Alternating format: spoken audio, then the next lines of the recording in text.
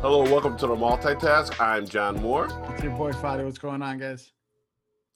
So, COVID relief passed the Senate. Finally, It finally passed after an all-night marathon session, when the Republicans tried a bunch of games, uh, tried to have the vote-a-rama unsuccessfully. Yeah, unsuccessfully. Well, did you notice the power move where I think Mitch McConnell called for them to adjourn, and the Democrats were like, no, we're working this through the night. And I remember I got up first thing in the morning to drive down to Springfield, and I was watching video of them actually on the floor. I thought at first I thought it was like a replay. archive replay. No, it was actually live video.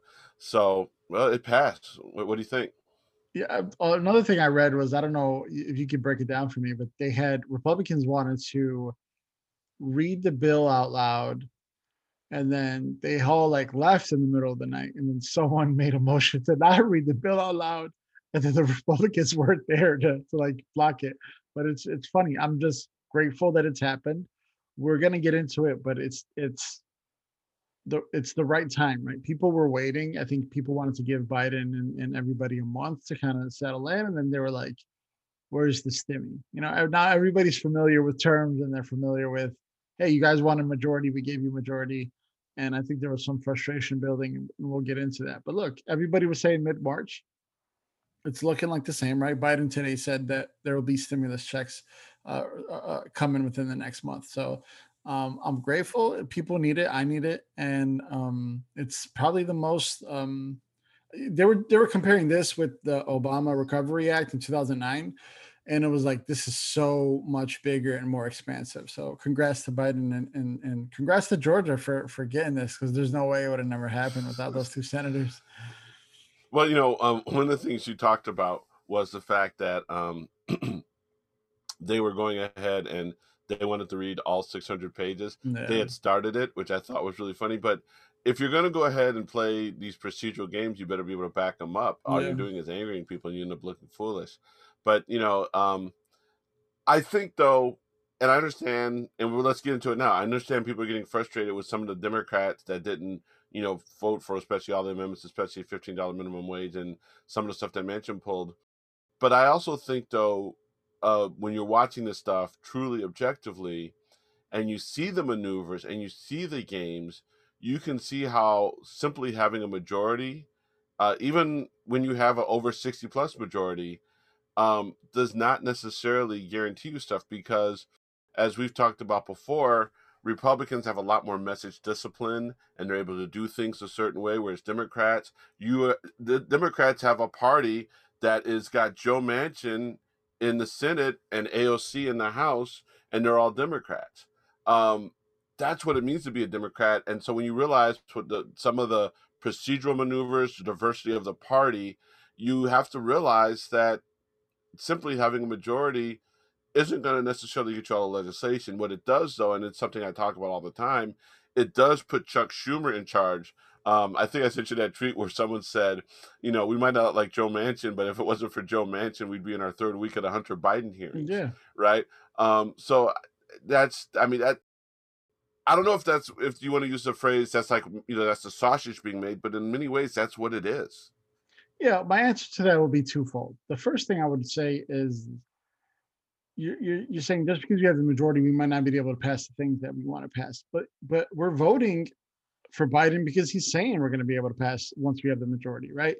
There was push in Georgia to say, hey, if Warnock and Ossoff are voted in, $15 minimum wage and $2,000 checks, that's happening.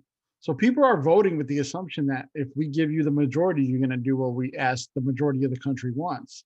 The other answer to that would be, um, the majority of the country wants this. The majority of West Virginians want this. The majority of Arizonians want this.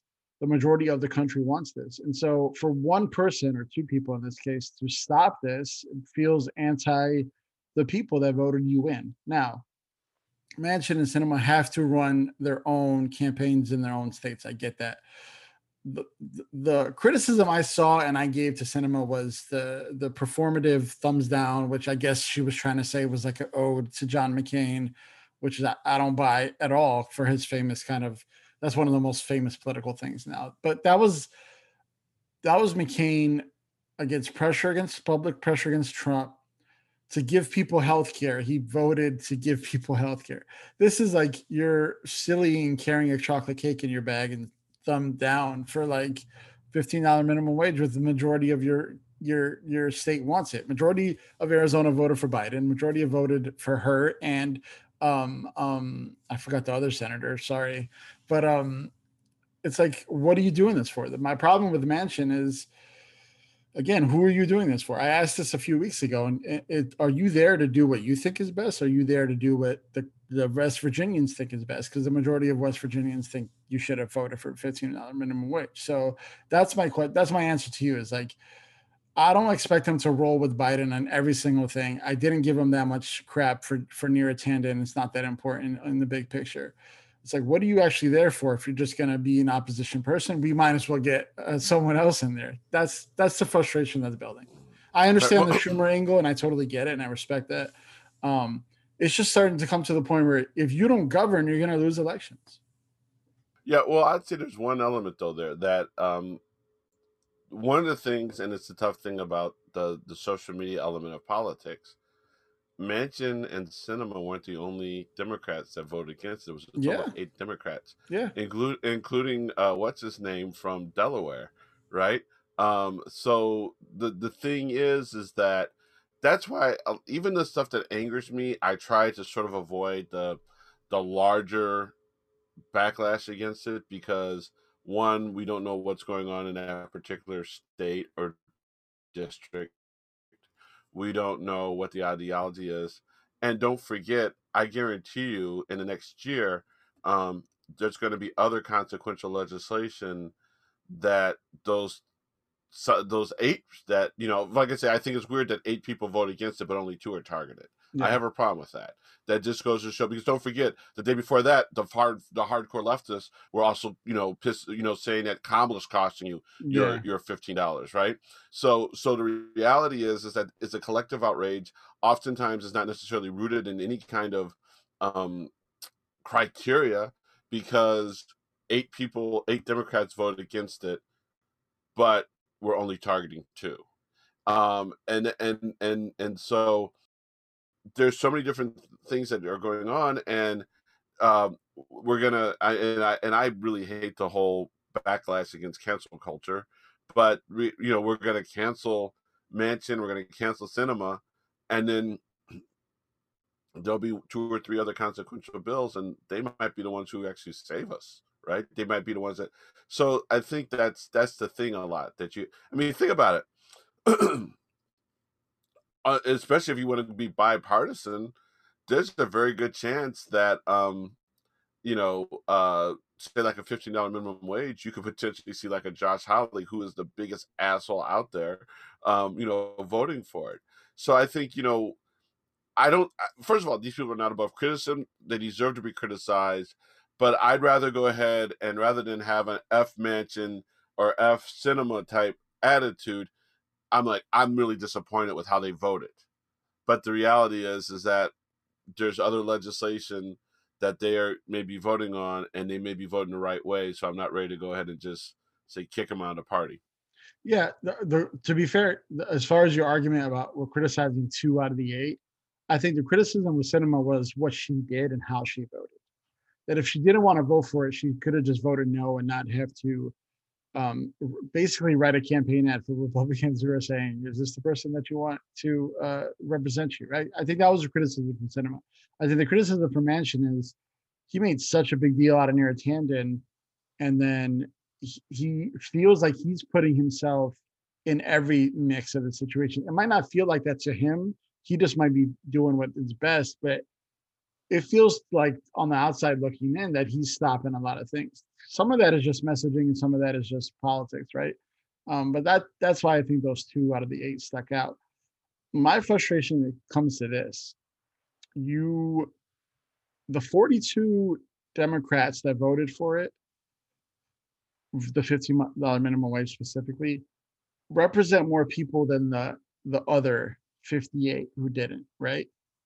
And so my problem is Democrats lose a lot of elections. Now, we historically came back in 2018. 2020 was a great year despite the losses in the House. You're not you have to at some point start governing aggressively because the other side is not playing right. 42 states are already trying to pass voter reform or like voting reforms to stop people of color from voting, to stop people from voting by mail, to stop. That's their strategy, and they're aggressively pushing. What's our strategy? And our strategy should be to govern bipartisan. There's a majority of the country wants this, right? So that's how you get voters is you start passing stuff that the majority of the country wants. So I don't understand. That's my frustration is we keep losing elections and we keep losing elections because of infighting, I think. And that I Right. understand that AOC and Manchin have to run separate elections for their local stuff, but I just feel like we're losing a lot and we have to start fighting that with fire. Well, yeah, but and I agree with you that we fight a lot of times about infighting, but it's both ways, right? It's the reality is that um I'm not happy with Mansion Cinema or the other six that voted against it. I think Shaheen from New Hampshire was one that voted against it. I think Harper may have been one, but the challenge is that what are we going to do? They voted against it, and so now, do we now put a big target on their back, or do we, and so the infighting is kind of the way to stop the infighting is like not being happy and criticizing it, but not going ahead and just saying, well, F, Joe Manchin, F Chris Cinema, because they're going to be there. And, the other, I shared this with you, Paul Bagala, it was either Paul Bagala or one of the other, Joe Lockhart, who had actually put out a tweet that I thought was really, very important. He said, um, the best way to neutralize Joe Manchin is not to vote against him, but to make sure that in 2022 there's a couple more Democrats in the Senate, so that he, if he plays those games, and the more think about it, the more members you have on either side, the more you can give people the space. Would we be mad if there was a more sizable majority of, say, 54 Democrats in the House, and every now and then Cinema or Manchin was off the ranch? No, we wouldn't. We kind of understand it, and we'd understand the game behind it. And I think the other thing, though, that was happening, is because of Fight for 15 and everything else. Let's be honest. Putting $15 minimum wage in the stimulus package, in the COVID package, may have really been more about messaging, because the reality is that people were worried about their unemployment. They were worried about their stimulus checks. Most people last August, or a lot of people who are waiting on the stimulus checks, weren't necessarily doing a lot of messaging around, I want a $15 minimum wage. So there may have also been a situation where we don't know what the strategy was behind the White House. But that may have even been just say, hey, let's put this out there, let's get discussed. We're not going to really fight for it hard, or we're not going to really make it a must do. If we'll go ahead and pass if it doesn't. But the reality is that you have a situation where people are sitting there, you know, um, not expecting. Think about it. Were we talking about $15 minimum wage in November? No, and so, but we were talking about what? Stimulus checks. So I'm not really to get too upset about something that kind of came off as gravy to begin with, right? It wasn't necessarily something that we were expecting. I mean, do you recall when it first entered the discussion? When did it enter the discussion at Well, uh I mean, Biden campaigned on it, what not as a major platform, but Biden definitely was campaigning on that. yeah, but he didn't campaign on it really as part of the No, no, not at stimulus. all. It's right. But listen, Biden signed an executive order making all federal employees a $15 minimum wage. So he did that already. This might have just been like, I'm going to try to sneak it in there if I can. I'll work it out. But I want to touch on something. Go ahead. Well, I was going to just say, and this was probably not the only bite at the apple. No, not at all. Definitely, they've already said they're going to go at it separately on their own. And Biden, I don't know if you saw that. You were a little busy today. He spoke in the Oval and said I introduced a $1.9 trillion COVID plan. I got a $1.9 trillion COVID plan. Anything that was lost within the negotiations wasn't substance for COVID. So he basically said what you just said in the sense that this was gravy. I was just trying to get it in before I could, you know what I mean? So I get it. But something you said that hit me was I think the goal is to make sure mansion is not the deciding vote every single time. The problem is that the way to do that, the way to get more Democrats is to start governing and start passing stuff like this. That's the like the double-edged sword is people want DC to be a state. People want COVID relief. People want $15 minimum wage. People want these across the board in all 50 states. And so we gotta just make sure that we play the long game in that sense that we gotta govern and govern effectively. So far, he's had, in my opinion, a 2 successful months. So I give him credit in that sense. I'll push back a little bit there. I might agree on the whole issue of $15 minimum wage. People want that. People would be supportive of DC statehood. People would be supportive of Puerto Rican statehood, but people don't want it. There's not a dude, a blue collar factory worker in Indiana who supports Democrats who's saying my life's going to be better if DC's a state, if Puerto Rico's a state. He might be saying my life will be better if we have $15 minimum wage. But the reality is just because Democrats support something doesn't mean that we necessarily and understand what I'm saying. What they're not opposed to DC statehood, But they just don't right? have a vote on it. Yeah.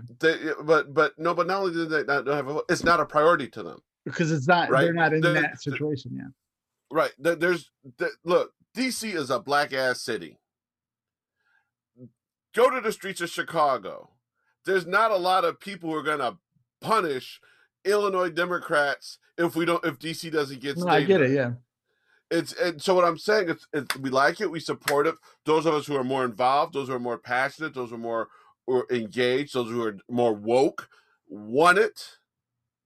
But at the end of the day, if they don't get it, it doesn't impact their lives. And that's not an argument for not doing anything about it, but it is an argument for when you're trying to figure out your priorities.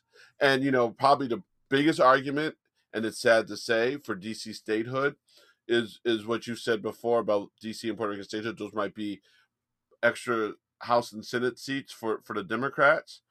But that's you and I, just before we start recording, we're talking inside baseball. That's inside baseball that is not landing on the streets of Chicago, that's not even landing in the cornfields of Indiana, that's not landing in the factories of Michigan. So we will not this, and that's part of the reason why DC statehood is something that's very popular, but year after year, no one is going to hold folks accountable if it doesn't happen. Does that Yeah. make it's got to be it's almost an altruistic thing, and you want to think that the elected officials and everything act for the right reasons, not strictly because what's in it for them or for selfish reasons. But let's be honest, it is so low on the totem pole, and that's why as great as it is to be Democrats, I think we've talked about this before. Some of those cultural issues that I think we feel strongly about, they impact a very small part of the population. And so while we do great messaging about it and it creates excitement in certain segments and certain constituencies, those still aren't necessarily great national messages to run on, because it's I've learned more and more that it's about the pocketbook, kitchen table issues Mhm. that impact everyday lives. And I mean, again, I'm a person who doesn't only have to vote in my self-interest, right? And I would be more supportive of people who support, civil rights, equality, statehood for DC, statehood for Puerto Rico, hell, statehood for even Virgin Islands. Um, but at the end of the day, where does it fall in most people's priorities on what they do? And that's the catch-22, especially for those territories, right? Is the fact that the people that work for you or that you can vote for don't have a say in this process. Yeah. Yeah. I use DC statehood as like just a general example for just the Democrats' platform of popular things that people want to do nationally. But I also will say two things. We saw on January 6th how DC statehood comes in logistically for the country because the governor could have sent in the National Guard and had more control over protecting the Capitol, which in theory protects everybody else. But I do want to say that what I mean is like the Democrats have popular platforms across the nation, and it seems like we ineffectively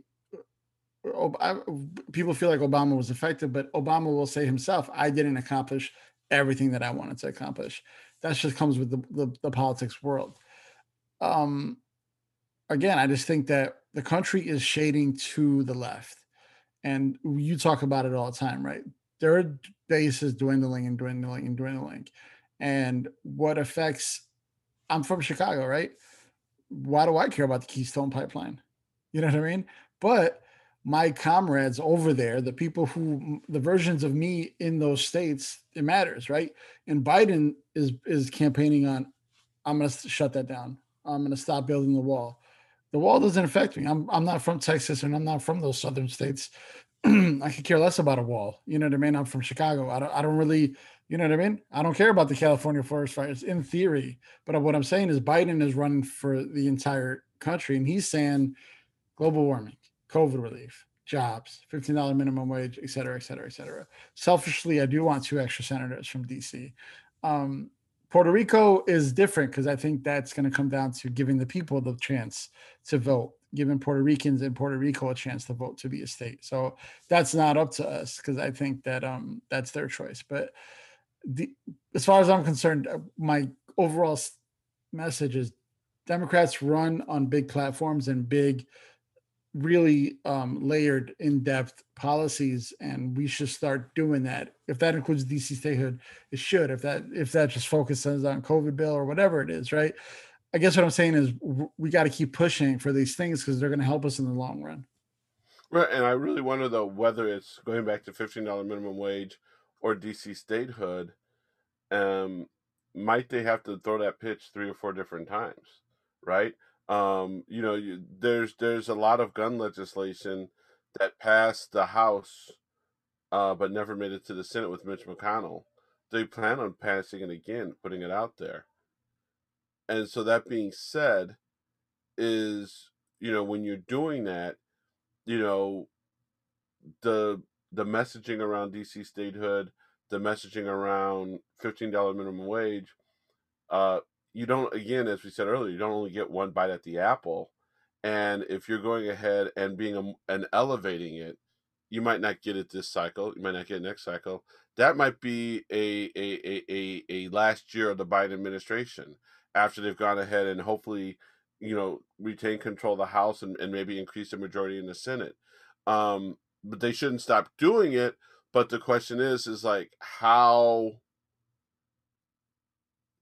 where does it fit in the priorities, especially when you actually are dealing with certain things. So it's crazy. But sticking in DC, a story broke recently that they're looking at members of Congress's phone records, and then there was the story today about evidently a Proud Boy had been in contact with at least one Trump White House official. Yeah. How's that been landing in your world? It's funny. I don't know if you watched the Merrick Garland hearings. There was either Merrick Garland or somebody else, or I think Christopher Gray, the FBI director, was just recently testifying as well. It might have been that, not Merrick Garland. Josh Hawley had a specific set of questions. I don't know if you caught up on this. I don't know if you have, but he had a specific set of questions of how easy is it to trace members of Congress's phone interactions to the January 6th insurrection. That's the first thing I thought of when I saw that thing was, yeah, please look at all their phones because I have no doubt in my mind that some people were involved, not necessarily directly, but indirectly. And I hope they go down for it because it was clearly they had help on the inside, no doubt about it. Yeah, well, it's one of those things where, to your point, I saw that same thing, and that was the reaction on social media too. That Holly was kind of maybe wondering if it was getting kind of hot for him. Yeah, for sure. But I think that it's only a matter of time before that stuff starts to come out. And you know, it's in some ways we were frustrated when it first happened, and those people weren't necessarily getting the charges that we want. But a lot of those people have been experiencing upgraded charges, right? You saw that the guy that went and put his feet on Pelosi's desk is freaking out because he's still not out on bail, and he was in some hearing, and he's like, "I'm in here too long." Um, but this is something that has to be taken very seriously. This is something where I think it's a wake up call to Republicans. You may have seen the report that Representative Illinois State Representative Christopher Miller, wife of Mary Miller, who's the congresswoman who I think that's the 15th congressional district, who had gone ahead and given big ups to Hitler, the day before. He drove that truck to the Capitol that had the 3%er sign on it, and he's being investigated. I think the Republican Party's got some real problems. Um, could you imagine? And that's we often talk about the difference between Republicans and Democrats. If Antifa, Antifa, and or Black Lives Matter were to have pulled this and to have been closely aligned and or communicating with certain members of an Obama or Biden administration and Democratic members of the House and Senate, all it'd be illegal to be a Democrat right now, right? Yeah. Are Democrats playing it too safe? I'm not sure what we could be doing, but just even on the messaging side, right? Um, are we playing it too safe, or you think we're taking advantage of everything we can to like tie Republicans to this and really hold them accountable and call them out? What I'm seeing is Republicans are starting to change the narrative. They're starting to say, I don't know how acts the same guy, that Christopher, I think it's Christopher Gray, the FBI director, if I'm not mistaken. Christopher Ray, sorry, Ray. He asked him how many firearms were confiscated the day of January 6th. And the answer is zero, because not a lot of people were actually just arrested on January 6th. It all came later, right? We saw video evidence that there was firearms there.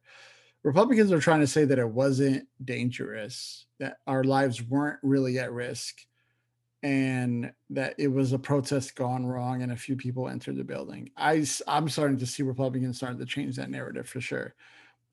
We have to make sure that they never do that. So I hope we fight back aggressively.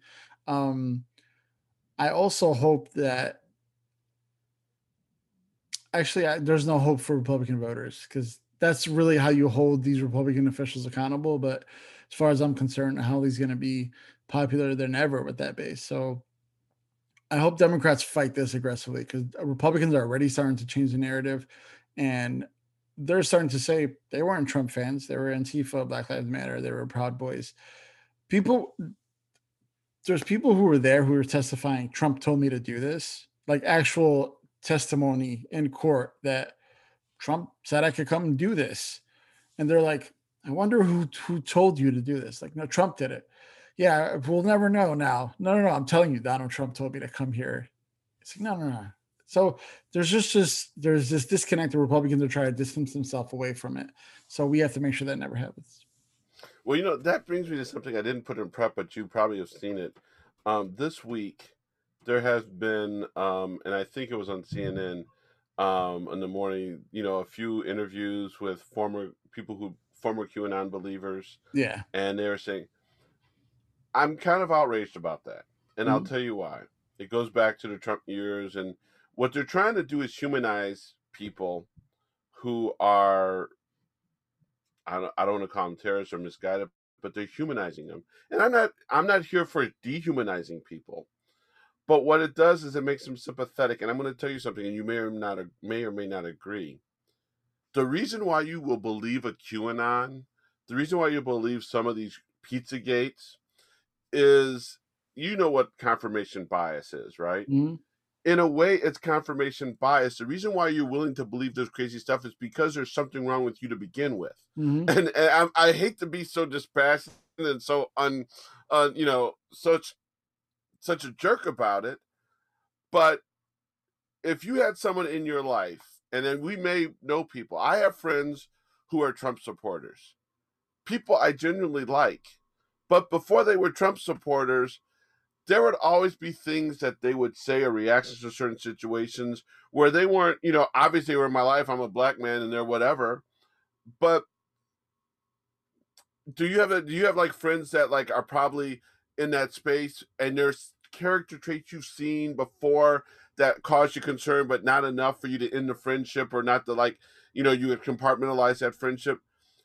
So I first of all, do you have that? Have you had that Yeah, I'm talking to experience? somebody right now who's super anti-vaccine, who's super 5G, COVID, that whole thing.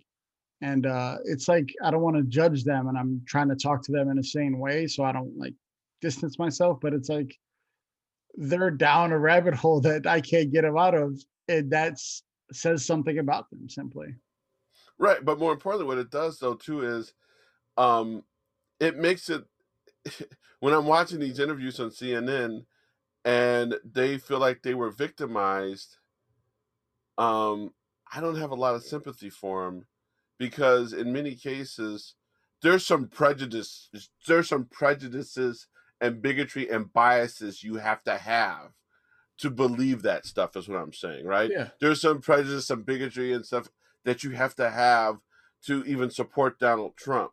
Even if you are not blatantly racist or over the top and you really like that black guy that works at the corner store or my favorite Arab that has a convenience store, right? That's great, but nonetheless there are biases and it just I don't know, please, I'm not here for necessarily dehumanizing people, but I also don't think these people deserve the sympathy that they're getting for, believing in QAnon. I just really don't. I'll take it a step further. There's people who said, "Oh, the insurrection was my last thing." Like that broke the tie with me and Trump. That broke the tie. It's hard for I had sympathy for you having no sympathy for me. So what you're saying is like you don't want to dehumanize them, but some of these people believe like Biden's eating kids or molesting and sexually assaulting children in the White House. People believe that. They're changing their minds and they're getting out of that cloud. And it's like, I feel sorry for me. It's like you believe really evil things. You should be apologizing profusely right now. But I will take this further. After 2016, there was what we call the Trump articles. They went to Michigan and interviewed Trump people. They went to Georgia, interviewed Trump people. Boom. In 2018, Trump lost in the midterms. They went and they interviewed Trump people. They interviewed the expose on the Trump. Why do you still support him? Boom, boom, boom. They went to Denny's, interviewed people. Why are you still Trump fans? 2020, he lost. They went to Michigan. They interviewed Trump's fans. Why did you vote for him again? This is the thing, right? They're taking these fringe, right wing, usually white males, trying to make people understand them instead of trying to interview the black people in Georgia who got us stimulus checks or the black women who overwhelmingly in 2016, 2020 voted for the right candidate or the South Carolinians who voted for Joe Biden when he had no chance, right? If Joe Biden lost South Carolina, we would not be where we are right now. So I want to see the articles about them. I want to see the timepieces about them, not QAnon. I'm done with that. I have no sympathy for them at all. I don't want them to die or burst or anything like that. But as far as I'm concerned, they need to stay out of the limelight. Right, and the rehabilitation needs to be a lot more because I do believe you can rehabilitate people. I don't think people need to be bad or evil their whole life or misguided their whole life. But I don't think you can just sit there and say, "Oh, that that ride I went to at the Capitol escalated kind of fast. I'm out of here now." Yeah. Right? Especially because like you were saying before, um that riot should not have been a final straw. Yeah. Uh Separating families at the border, kidnapping kids from their family, The that wasn't Muslim a final ban. straw. Yeah. The Muslim ban was not a final straw. Yeah. So it's hard for me to sit there and watch, you getting to sit on the set or now the Zoom on CNN and just talk about how, you're just really misguided and misled. But By the way, can I dude, say something? This isn't exclusive to this, right? What they did to Jason Rittenhouse in Wisconsin, oh, he's just a little kid. He just was trying to protect his city that he was not in. Or there was an 18-year-old Kyle. kid. It was Kyle Oh, Rittenhouse. sorry, I apologize. I get all those white names mixed up. There was a 18-year-old kid who was at the insurrection, and his mom was she was doing one of these articles with one of these newspapers, and she's like, you know what? He's a good kid. He just made one mistake. And insurrect like I sometimes make mistakes. I don't accidentally go to the insurrection that's planned, right? So it's like this is to me a little bit of the racial stuff, right? When Michael Brown stole something allegedly, when George Floyd allegedly had a $20 counterfeit bill, you didn't want to give them another chance. You didn't say, oh, it was just one mistake. They didn't deserve to die over those mistakes. Here is somebody, 18-year-old, crossing state lines with the AR-15. That's not a mistake. Part of this is like that whole thing where Michael Brown, you wanted to throw him under the jail. But someone like the Wisconsin shooter with the AR-15, you want to give him another chance. To me, that's just racist. So, Right. frankly And then you want, speaking, and then when he's out on bail, he's in bars hanging out with white nationalists. underage drinking, yeah, Right, and then also when they can't even find him, so technically he's a fugitive. And yeah, then when you get him, you find a way to still keep him out. yeah. You and I both know if that was Jamal Jackson from 79th Street, his black ass would still be locked up for strictly stealing a parked car that had no one in it. He It would wasn't have. even a carjacking. Well, it was just a hot wire. Josh, that kid is probably locked up, and he's been locked up He, for six he's not months. locked up because they would have killed him on the scene. Frankly, Right, right, right. frankly, sorry, John. I hear you. I hear you. But I mean, it does get frustrating. It just Yeah, it's so. I mean, it's dude. It and I think the thing that just is so it's I you hear I'm at a loss for words here, yeah. but I think I just think that it's so appalling, right? That these people started a riot, have gone ahead and basically put a situation where the um, Capitol's on lockdown. And I mean, think about it. You know, you're Arabic. Think about when just 11 people pulled off 9/11 and it had nothing to do with you. And think about how it made your life bad, Yeah. right? A kid in Chicago who had nothing to do with any of that crap, and these guys basically had a capital siege and were rolling deep. There was Threatening to kill the vice and president. right, and they've come back to our communities, Yeah.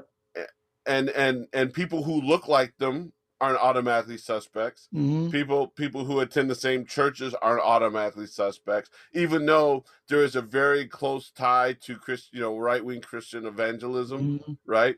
Don't forget, dude.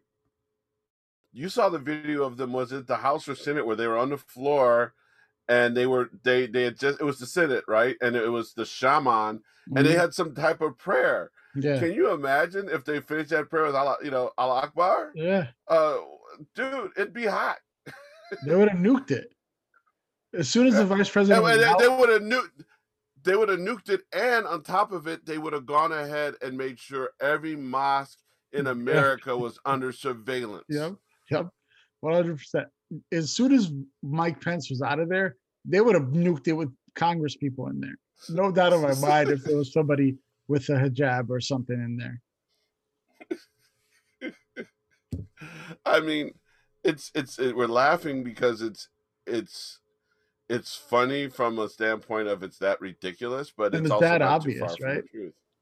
Right. It's It's the not same too thing far like with from the the Black truth. Lives Matter marches and when the Eagles win the Super Bowl and there's like cars flipped over and cops assaulted and riots. And it's like, oh, they're just having fun. But peaceful kids protesting on Michigan Avenue during Black Lives Matter marches or need to be jailed. Again, this all to me is just racial for me. Well, you know what's funny is that's so true. I'm a proud graduate of the University of Dayton, and it's a proud party school.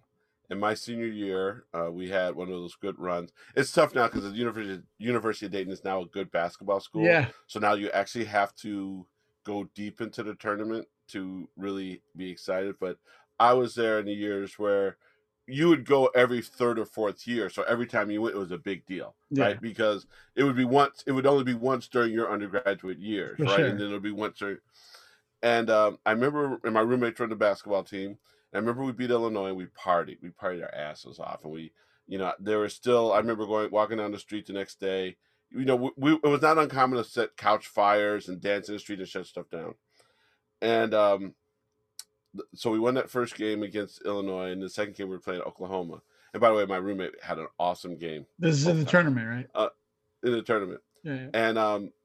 And University of Dayton has a strong Irish Catholic identity. And even without basketball, St. Patrick's Day weekend was one of those weekends that people would travel from all over the country just to come party at the University of Dayton. Nice. So the second game was on St. Patrick's Day weekend, and we lost. But the party started, and it was so out of control that they brought in the riot cops. Right now, Dayton is an urban suburban campus, but it's in an urban setting, right? And there's the west side of Dayton, which is heavily black. Okay, and at one point, the police are there, and the kids. There's like a standoff. The kids are dancing, drinking, and everything. The cops are just standing there, and somebody throws a bottle, hits a cop in the head, and the cop goes down. Do you think the cops started swinging or shooting tear gas? No. Guess what the cops did? Left. Retreat, Oh, retreated, just backed up. And I was sitting on a rooftop watching this with one of my friends who's black as well. And I said I was enjoying this up until that, and what I was really pissed off about, I was like, and I'm a college senior at the time, but I have yeah. since. I said, dude, if this was on the west side, the minute that cop got hit, all hell would have broken loose. Over. Yeah. That's white privilege. Yeah. No That doubt. that that that that that is literally white privilege. Before we go, speaking about these crazies, March 4th was a big day for these crazies. Yeah. They had to shut down Congress. Congress, Pelosi saying they didn't necessarily leave because of that, but they did cancel a vote. But of course, the Senate stayed, and I would think the Senate's the same risk. But there were some beliefs that that was the day that Donald Trump was going to get sworn in. Well, some Where people where do these believe people he get? was sworn in secretly, and Biden is the puppet, and Trump is the real Oval Office is in Mar-a-Lago right now. So you do realize in 2 weeks we're going to see another panel discussion on CNN where they have I now understand that Donald Trump wasn't sworn in on March 4th. Please feel sorry for me because I've alienated my family and you know am I right? Yeah, there's going to be those stories. There's also going to be like, no, no, no, it's not March 4th. That was the decoy. It's April 14. That's the real date that he's going to be sworn in. That's how they're just going to keep doing it for 4 years. Well, I saw something before we started recording tonight that said that Trump is going to be going to New York for the first time Oh, that's this really week. interesting. They And hated him some before people he was think president. So, some people think he's going in to be questioned for by the New York Attorney General or something. So, oh, I hope so. uh, I hope so. but we're running kind of long today. Yeah. So you think it's time to sign off? All right. Yeah, let's Well, do it. this is John signing off. This This is body John signing signing off. off. Thanks for joining us, guys. See you next week. Peace.